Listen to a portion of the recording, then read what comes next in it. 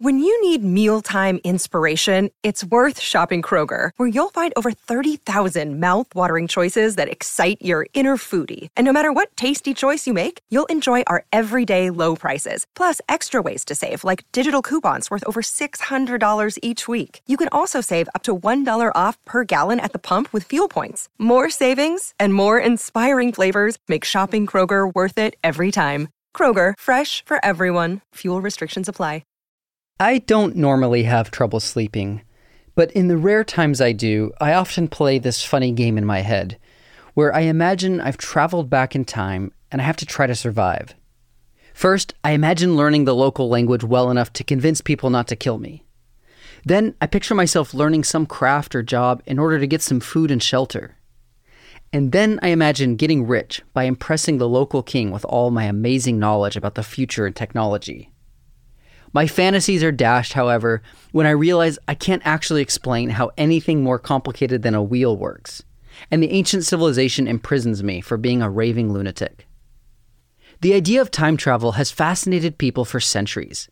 In 1733, an Anglican clergyman named Samuel Madden wrote Memoirs of the 20th Century about a guardian angel who travels back in time from a dystopian 1997, where Jesuits have taken over the world. Washington Irving's 1819 short story, Rip Van Winkle, had a guy fall asleep for 20 years and wake up to a very different world. And Edward Bellamy's 1888 time travel book, Looking Backward, even spawned a political movement and utopian communities. But the author who really took the idea of time travel mainstream was H.G. Wells. So he was really in the center of things. But he was also just a really beloved writer, and he was read by people, by working class men and women, by young people, by people of all around the world. He was translated into tons of languages and also, of course, read in his native English. That's Sarah Cole, professor of English and Comparative Literature and Dean of Humanities at Columbia University. H.G. Wells didn't just pioneer the time travel novel, but really the entire science fiction genre. It all began with his first novel, The Time Machine.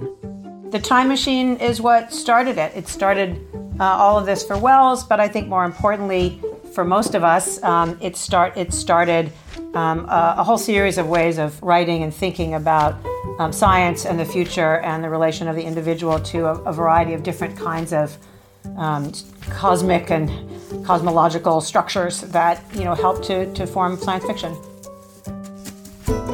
Welcome to Writ Large, a podcast about how books change the world. I'm Zachary Davis. In each episode, I talk with one of the world's leading scholars about one book that changed the course of history. For this episode, I sat down with Professor Sarah Cole to discuss H.G. Wells' The Time Machine. So let's talk about the amazing life of H.G. Wells, which in some ways could be the subject of one of his stories. Wells...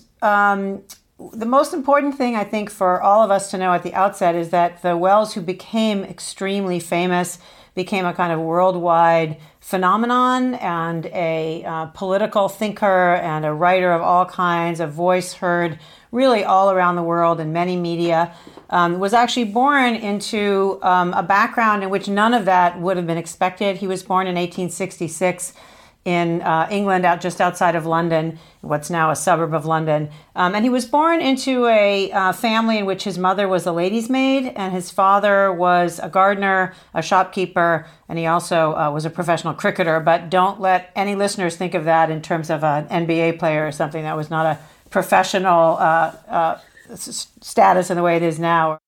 Wells was born Herbert George Wells. His nickname was Bertie. But when he grew up, he went by his initials, H.G. The life plan for him was to leave school at age 14, which he originally did. That was typical for a late 19th century English person of the lower middle classes or below, and then to be in the drapery trade. So that was the life plan, was that he would be an apprentice to a draper and then move on to, if he was lucky, maybe have his own drapery business. But young Wells was very unhappy as a draper's apprentice. He had grueling 13-hour workdays and slept in a crowded dormitory with the other apprentices. This kind of existence was pretty common for working-class young men in urban England. So on the one hand, Wells's early life was pretty miserable.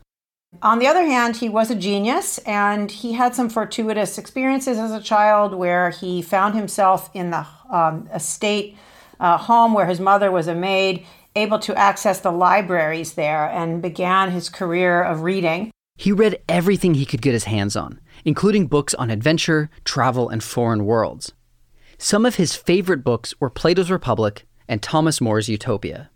But he was especially drawn to literature about science. That was the direction that he ultimately was able to go. Through a series of literal and figurative accidents, he found himself in London in the 1880s, and he worked as a journalist, a kind of crack journalist. He was reviewing plays, he was writing all kinds of things. But the big point for us now is that he was able to get a scholarship to study at the Normal School of Science, which was a new university in London that was founded to help train teachers of science. There, Wells was steeped in the science of his day, and he was a very curious learner, despite his grades. He was not a particularly remarkable or exemplary student. He was always missing class, and he failed one of his classes. But the class that he loved the most was biology, which he was able to take with Thomas Henry Huxley, who was the great 19th century biologist and Darwinian. And it was from Huxley that he learned about evolution. And that became kind of an organizing structure in his thought for the rest of his life. Wells' scientific education would become one of several inspirations for his novels. During his time at the Normal School, Wells also became interested in social reform. He was one of the founders of the school magazine, the Science School Journal, in which he wrote about his views on literature and society. He graduated in 1887 at the age of 21. He eventually earned a Bachelor of Science degree in zoology. A few years later, he published his first work, Textbook of Biology. After leaving academia, Wells was jobless. He stayed with his aunt and earned money by writing short, humorous articles for various journals. He was very prolific with these articles, and they became pretty popular. And then from there, he began his writing career, and his first novel was indeed The Time Machine in 1895. So what's the story of The Time Machine? So the story is I mentioned earlier, the setting in a kind of comfortable late Victorian home in which the never-named time traveler has gathered some guests at the opening, and one of whom is the frame narrator who's telling this whole story. And he brings them in, and they have dinner, and over sort of cigars and claret or whatever, he shows them, he gives them a little lecture on the fourth dimension. He uses the example of a cube to help illustrate his point. He says that a cube has the first three dimensions, length, width, and height.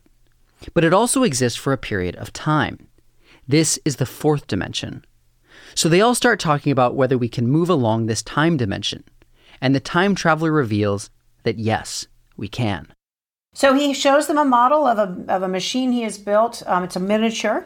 And he says, let's test it out. And they check to make sure there's no trickery. And he pushes the little lever, and it whoosh, disappears. The time traveler says the machine has been sent into the future. And then he shows them the larger version of the time machine. The guests aren't really sure what they saw, and they're skeptical that the miniature machine was actually sent into the future. But either way, the time traveler invites them to come back in a week. And they do, and he's not around, they don't find him there, and then he kind of comes stumbling in, all worn and bleeding and looking terrible. He cleans himself up, serves them all dinner, and then shares his story of where he's been. He said that earlier that day he finally finished assembling the time machine. He got in it and went on his first trip. Eventually he arrives in the world, the same location where he would be in Richmond, outside of London, or sort of outer London, in 800,000 to 701, almost, let's say 800,000 years, give or take, into the future. And there he has a series of adventures. The first people he meets are these little kind of miniature people who seem almost like children. They're running around and pointing, and they have a language, but it's quite simple. Wells calls these creatures the Eloi. So he has a series of experiences with them, but he realizes there's more going on. He wants to explore and understand. And early on, he rescued a young woman, girl-like creature, Weena, who is the sort of semi-love interest of the story. She's not a woman. If you're interested in gender dynamics, you'll be pretty disappointed at them. There are almost no women in the whole story. It's a very male world, and Weena is somewhere between a child and a woman, and the relationship is quite creepy between her and the traveler. So off they go on a trip to explore, to try to find out what's happening, and then he begins to discover things. One is that the Eloi, as these little people are called, are afraid of the dark. They sleep together. When he tries to sleep outside, they try to pull him in. They're very scared. And he had some early encounters with a kind of white, shadowy creature. So he goes off to try to find out what's happening and eventually comes upon some wells. I think it's important that they're described as wells. And he recognizes early on that whatever's down those wells are going to be critical. So it seems as if the Eloi are us humans evolved over 1 million years. And his early theories are, well, work has been finished, strife is over, they live happily with nature, they have what they need to eat, they have what they need to live, there's no inequality, there's no need for much. But there is this weird thing going on, and where are the older people? And so what we find eventually are the Morlocks, who turn out to be the other side of the human evolutionary line. And what we learn is that humans have split into two species, the Eloi, who live above ground and have that quality, that childlike, frightened quality, and the Morlocks, who, living underground, are bleached and pale. They are the industrialists of the future. They live in a kind of hellish industrial underground. They are the descendants of the working classes, as Wells figures it. And their food is the Eloi. They go up above ground and snatch them in the dark, and that's what they eat. And so it's a horrifying story of a kind of cannibalism, you might say, but of these two directions that humanity has evolved. So the traveler has a bunch of adventures trying to escape. He ends up setting a lot of things on fire. There's a kind of journey across a forest. And so eventually he fights with the Morlocks over his time machine. Poor Weena is lost along the way. He eventually manages to get in his time machine and travels even further into the future. He goes forward in time to see what's going to happen.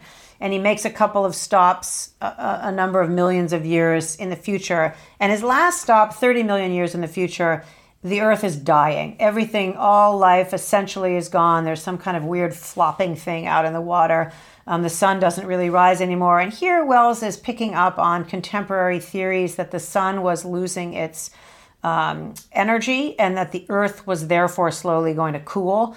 And there was a pretty strong consensus among scientists at the turn of the century or a little before that this was happening and that eventually the Earth would freeze. It wasn't imminent, it was in the millions to billions, but that was the general view. And he gets back into his time machine and manages to get home, and that's what the travelers see. And then he tells this story, which they mostly don't believe. And then the narrator comes back, I guess the next day, to check on him and finds him packing up for another voyage. And he waits for him, but the traveler never returns, and the narrator thinks about where he might have gone into the past. Scientific advancements in Wells's time were rapidly changing his society's understanding of the universe and humanity's place in it. New ideas like Darwin's theory of evolution and the theory that the sun was losing energy revealed the temporal nature, the hidden ticking of the clock, to all of life. British culture was in a frenzy to discover more scientific knowledge, an excitement and urgency that Wells's novels reflect.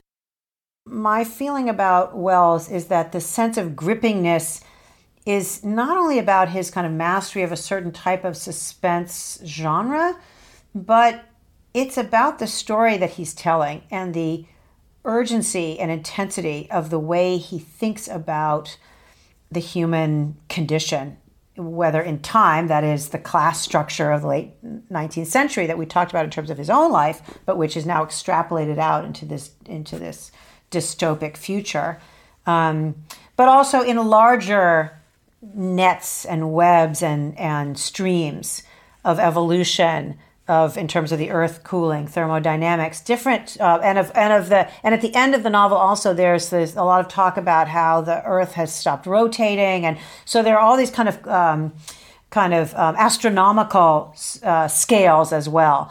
And so it's the kind of human experience of being in these different constructions where the person is kind of caught in these larger streams and threads of time and space, these larger currents. That was the word I was looking for. You mentioned that his stories have an archetypal quality, that they're universal in that they're kind of like parables. And I was wondering if you could talk a little bit more about that quality and the way that, there's enough details to give it some texture, but it's not so specific as to be very time bound. He was quite the futurist. That was one of the key designations of his form of thinking. That was what he was one of the things he was most famous for as a figure in world thought. He was always called upon to make predictions. Just when the World's Fair was in New York in 1938, was it? He was asked by the New York Times to write their cover story about the exhibition. It was called The World of Tomorrow. And everybody, it was the natural person to go to because he was always thinking about the future. And he actually felt that this wasn't just an imaginative exercise. He felt that it was a terrible moral failing of the Western societies that they had not been futurists, that they hadn't really tried to understand what was going to happen. They might say they're doing this or that for the future in some generalized way, but they hadn't actually turned the great might of their collective imagination to the future. And he saw that as his calling. I've often wondered, and he kind of muses about this in his autobiography, whether he wrote The Time Machine, it was a huge success, so he just kept writing things about the future, or whether this was always the orientation and it kind of had to be this way. The Time Machine kicked off a long career for Wells. He wrote consistently for the next 50 years, and he wrote and he wrote and he wrote in many, many, many different forms. We call them genres today, but many of these didn't really have life as a specific kind of writing at the time he was doing them. He wrote textbooks, he wrote nonfiction books, he wrote novels, he wrote pamphlets and manifestos. He made films, he wrote all different kinds of short pieces, short fiction. He had a column in a newspaper. So he was just a phenomenon in that way. And then the last thing I'll say is that over time, he became a sort of world intellectual figure. Wells's work quickly earned him a reputation as a man of ideas. But rather than write philosophical essays, he often used science fiction as a way to explore his political and social ideas. He had radical ideas. He was a socialist, but he was a very idiosyncratic and kind of eclectic socialist. And his main goal and hope in life was to end war around the world. And he felt that the way to do that was by having a single unified world government. And so he played with that idea and worked towards that idea in many forums for most of his writing career. And over the course of time, he became somebody that would meet with leaders of countries. He met with both Roosevelt in the United States, with Lenin, with Stalin. There were some famous meetings with them. All the British prime ministers. Churchill had a particularly interesting kind of on-again, off-again relationship with him and read all of his books. How does the time shape the trajectory of his whole career? Wells is writing in 1895 in London in a particular moment in time, and that is everywhere apparent in these stories. The professionalization of the sciences was happening, of course, but wasn't complete. And so, for example, the time machine itself, the time traveler, who's never named, who is the protagonist of the story and the main narrator, he speaks for most of the tale.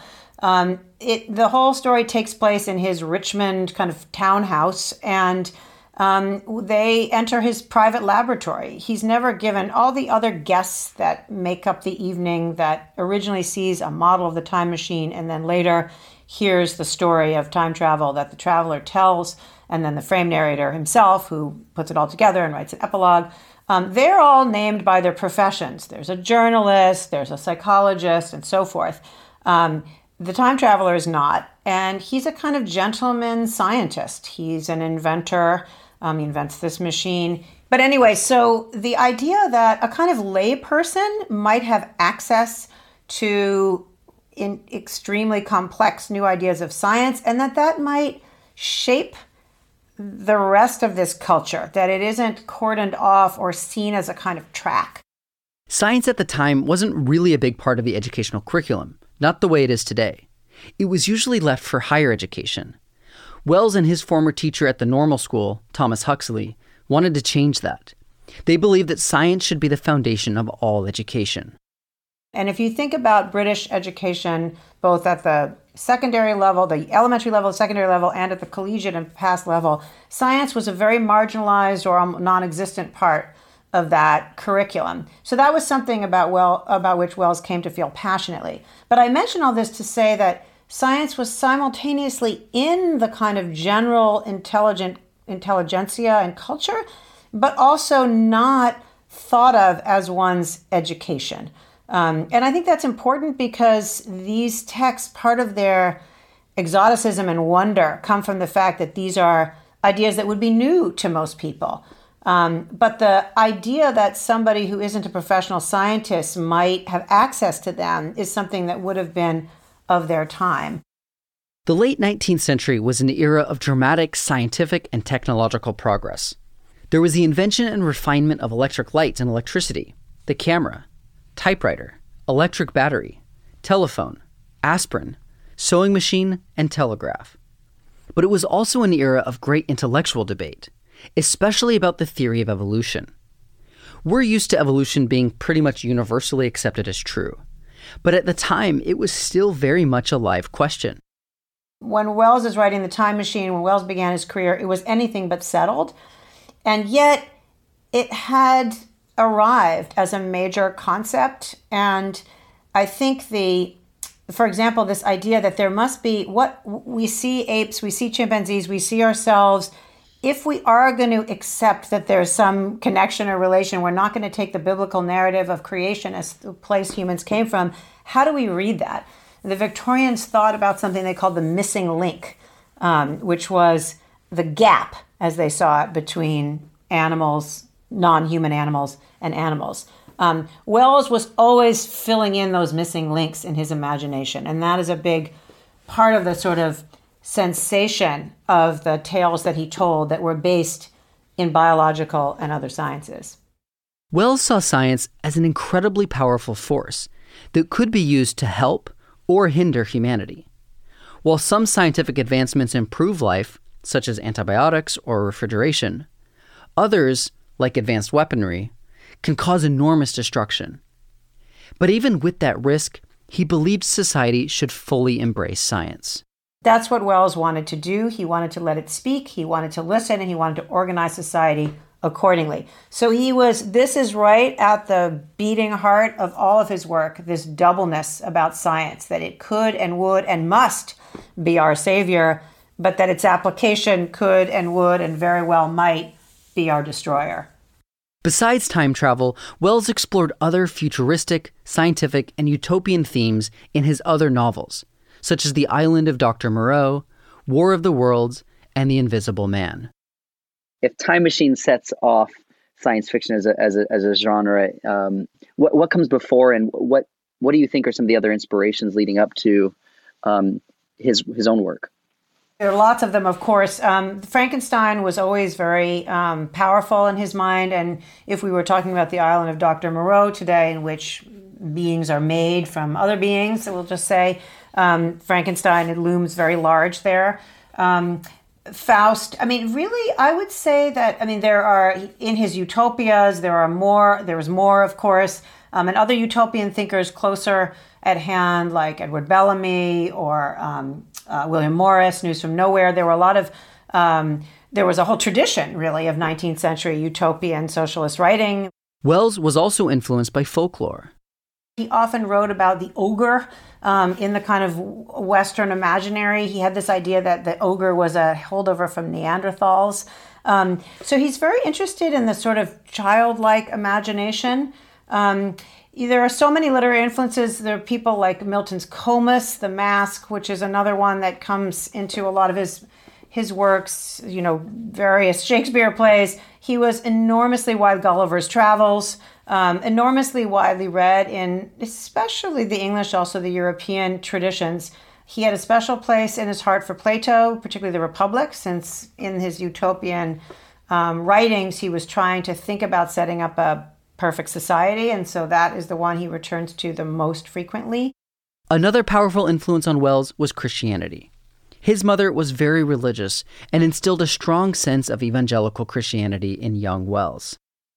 He had a lot of kind of religious language that he used towards his vision of a world state. He said that was a religion. He thought it was God. But in terms of organized religion as it existed, he saw himself as completely rejecting it. And he was always at odds with and in conflict with Catholics and other religious groups. So it's a legitimate, self-story, because I do think there is something in those powerful narratives of massive destruction and massive worldwide spiritual renewal, and for kind of forever eternal renewal that stuck with him and helped to shape him. Wells was a brilliant writer and thinker, but he shared many of the blind spots of his time. Wells is not a saint. He is not perfect. Many of his beliefs are ones I find abhorrent. He is someone who thought about and espoused some theories, including, he was not a eugenicist, but there's a kind of eugenic worldview, especially in some of his later works that are really unpalatable. And other things, as I mentioned, the lack of an interesting thinking about women in the future and a sort of tendency, even though he thought of himself and was thought of as this big feminist, in fact, women seem to be pretty thinned out and kind of uninteresting and sort of subservient to larger male projects in a lot of his work. So, it isn't as if we've discovered someone who represents all of our values, but I think we're discovering someone who represents our interests and someone who was writing and speaking to a gigantic population in a way that gives us all different kinds of frictions and collaborations and back and forth that we just haven't seen. Could you say a word about Wells's influence more broadly? If you're going to talk about, even if he's a little under-recognized, in what ways did he push ideas forward that we recognize today? An interesting kind of contradiction in the place of Wells in the 20th century and the 21st century, is that he is not recognized in academia. He's not taught, he's not thought of as a major figure in any of the movements that we might think of as the central ones in literary and cultural studies in the 20th century. And so that can be, there's a lot of recovery that can be done. And not only, I'm interested in him as a literary writer. I'm interested in The Time Machine as a novel and as part of the English and world literary tradition.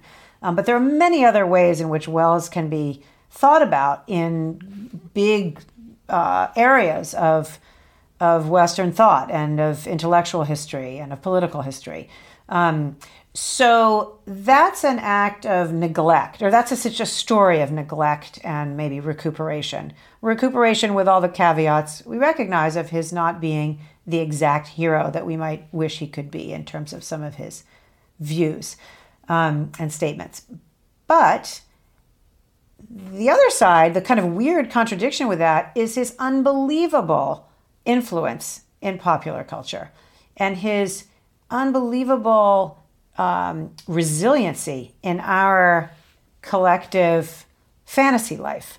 So he's everywhere and nowhere. And that is in some ways what makes him such an interesting figure, is that combination. If we knew he was always everywhere, then that would have been thought about and written about and known and taught for so long. If he were just interesting but not influential, that would be fine too. But it's really that combination of things. The Time Machine really kickstarted science fiction as a distinct genre, a genre that is endlessly adaptable. All of these areas, I would say Wells's influence, or his kind of, the way he helped shape how we think, is very strong. So in terms of the text itself, there have been many iterations, films, they're always popping up. There are all kinds of media adaptations, of course, comics and graphic novels and all kinds of things.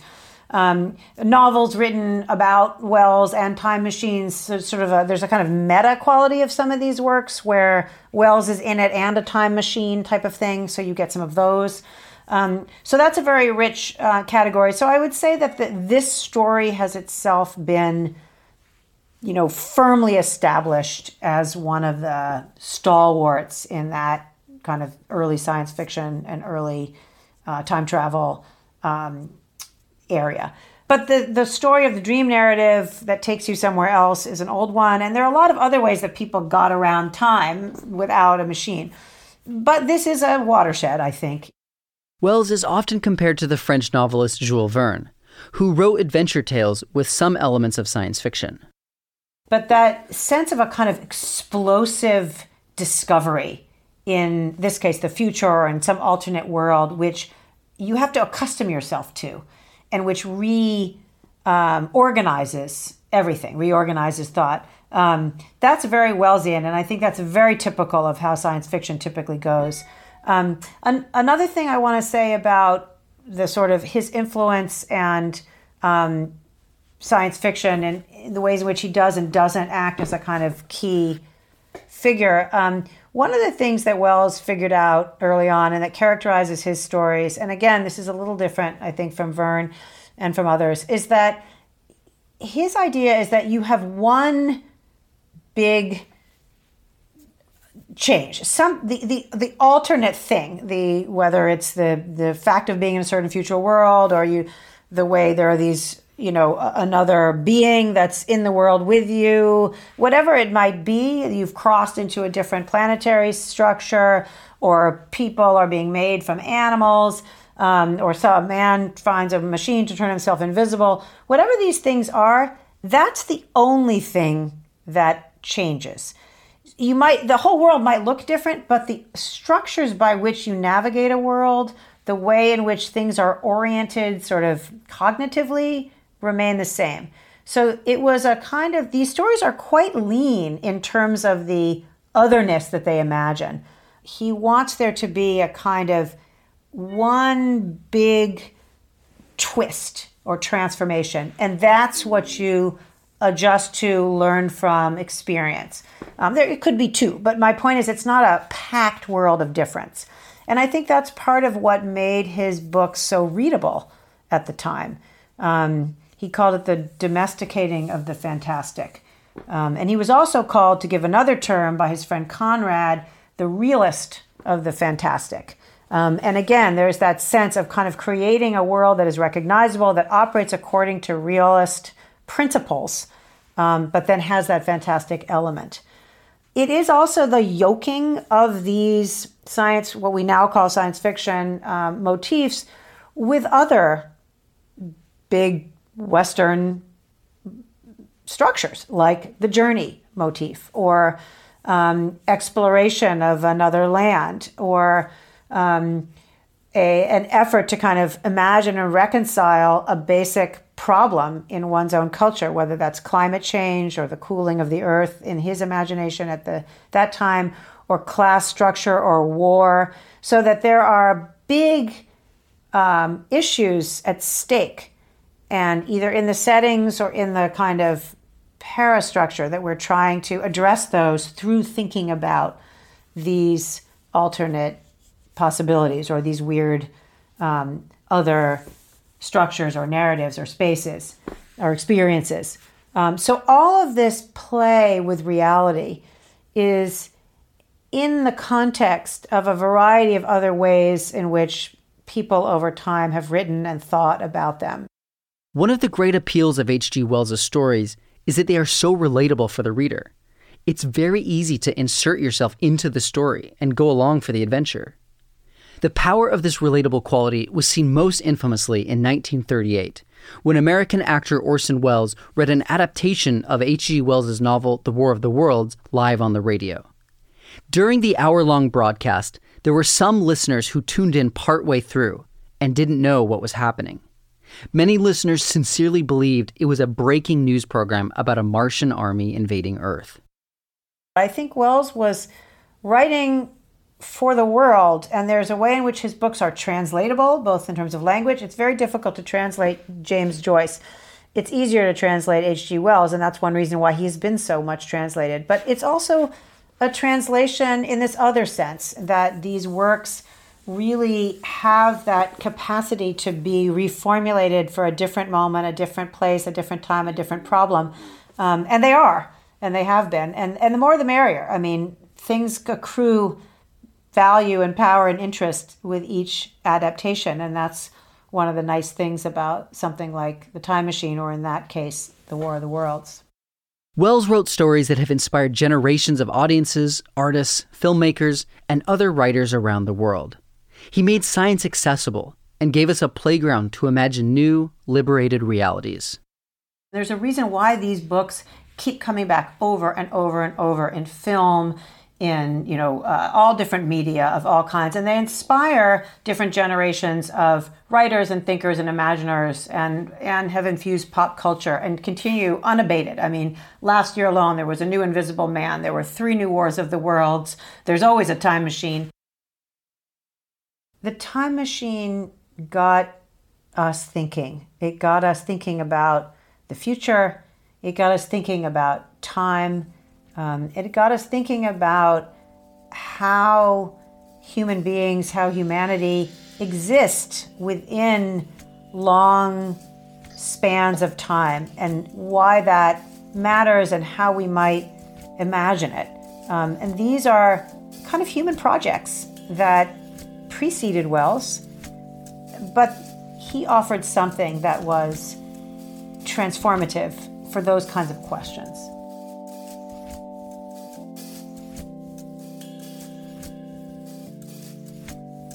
Writ Large is produced by Jack Pombriant, Liza French, and me, Zachary Davis.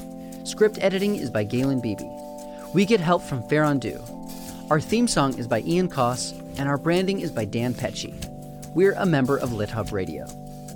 Writ Large is a Lyceum original production. You can find us on our website, writlarge.fm. There you'll find transcripts, links to the books we discussed, and more information about today's guest. Thanks for listening. See you next time.